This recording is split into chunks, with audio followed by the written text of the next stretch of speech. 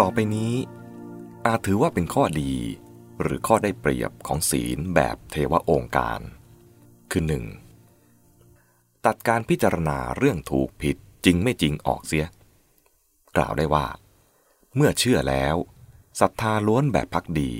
ย่อมได้ผลในทางปฏิบัติที่รวดเร็วเร่งเร้าและรุนแรงกว่าแต่ก็จะมีข้อที่จะเป็นปัญหาเช่นโดยเฉพาะในยุคแห่งเหตุผลคงยากขึ้นในแง่ว่าทำอย่างไรจะให้เชื่อได้ปัญหาในระยะยาวเกี่ยวกับความปลอดภัยในการอยู่ร่วมกับผู้อื่นที่ไม่มีศรัทธาเหมือนตนปัญหาเรื่องความมั่นคงของศรัทธานั้นและการไม่มีโอกาสเข้าถึงอิสรภาพทางปัญญา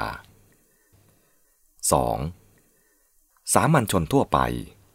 เข้าถึงความหมายของศีลแบบศรัทธาล้วนได้ง่ายกว่าและศีลแบบนี้ก็ควบคุมความประพฤติของคนสามัญได้ดีแม้ในหมู่ชาวพุทธไม่น้อยความเข้าใจเรื่องศีลเรื่องบุญบาปก็ยังมีส่วนที่คล้ายกับลัทธิเทวนิยมแฝงอยู่เช่นเห็นศีลเป็นข้อห้ามแต่รางเลือนว่าใครเป็นผู้ห้ามไม่นึกชัดลงไปอย่างเทวนิยมที่ว่าองค์เทวะห้ามเห็นผลของบุญบาปเป็นอย่างผลตอบแทน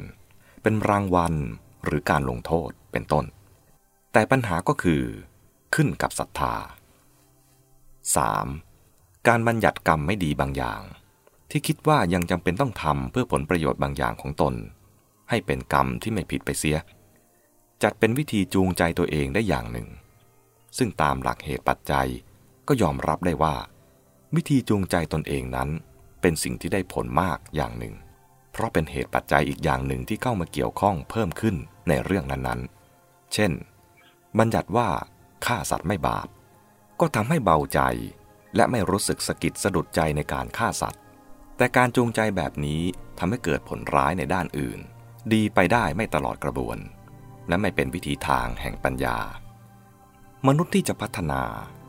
ต้องเป็นอยู่ด้วยการรับรู้ความเป็นจริงจะแจ้งในทุกขั้นทุกตอนให้รู้จักเลือกตัดสินใจด้วยตนเองเราอาจจะสอนให้ใช้วิธีจูงใจตนเองได้บ้างแต่เรื่องที่จะใช้จูงใจนั้นต้องไม่มีแง่เสียหายและใช้เฉพาะในกรณีที่ช่วยเป็นพลังในการทำความดีอย่างอื่นให้ได้ผลยิ่ง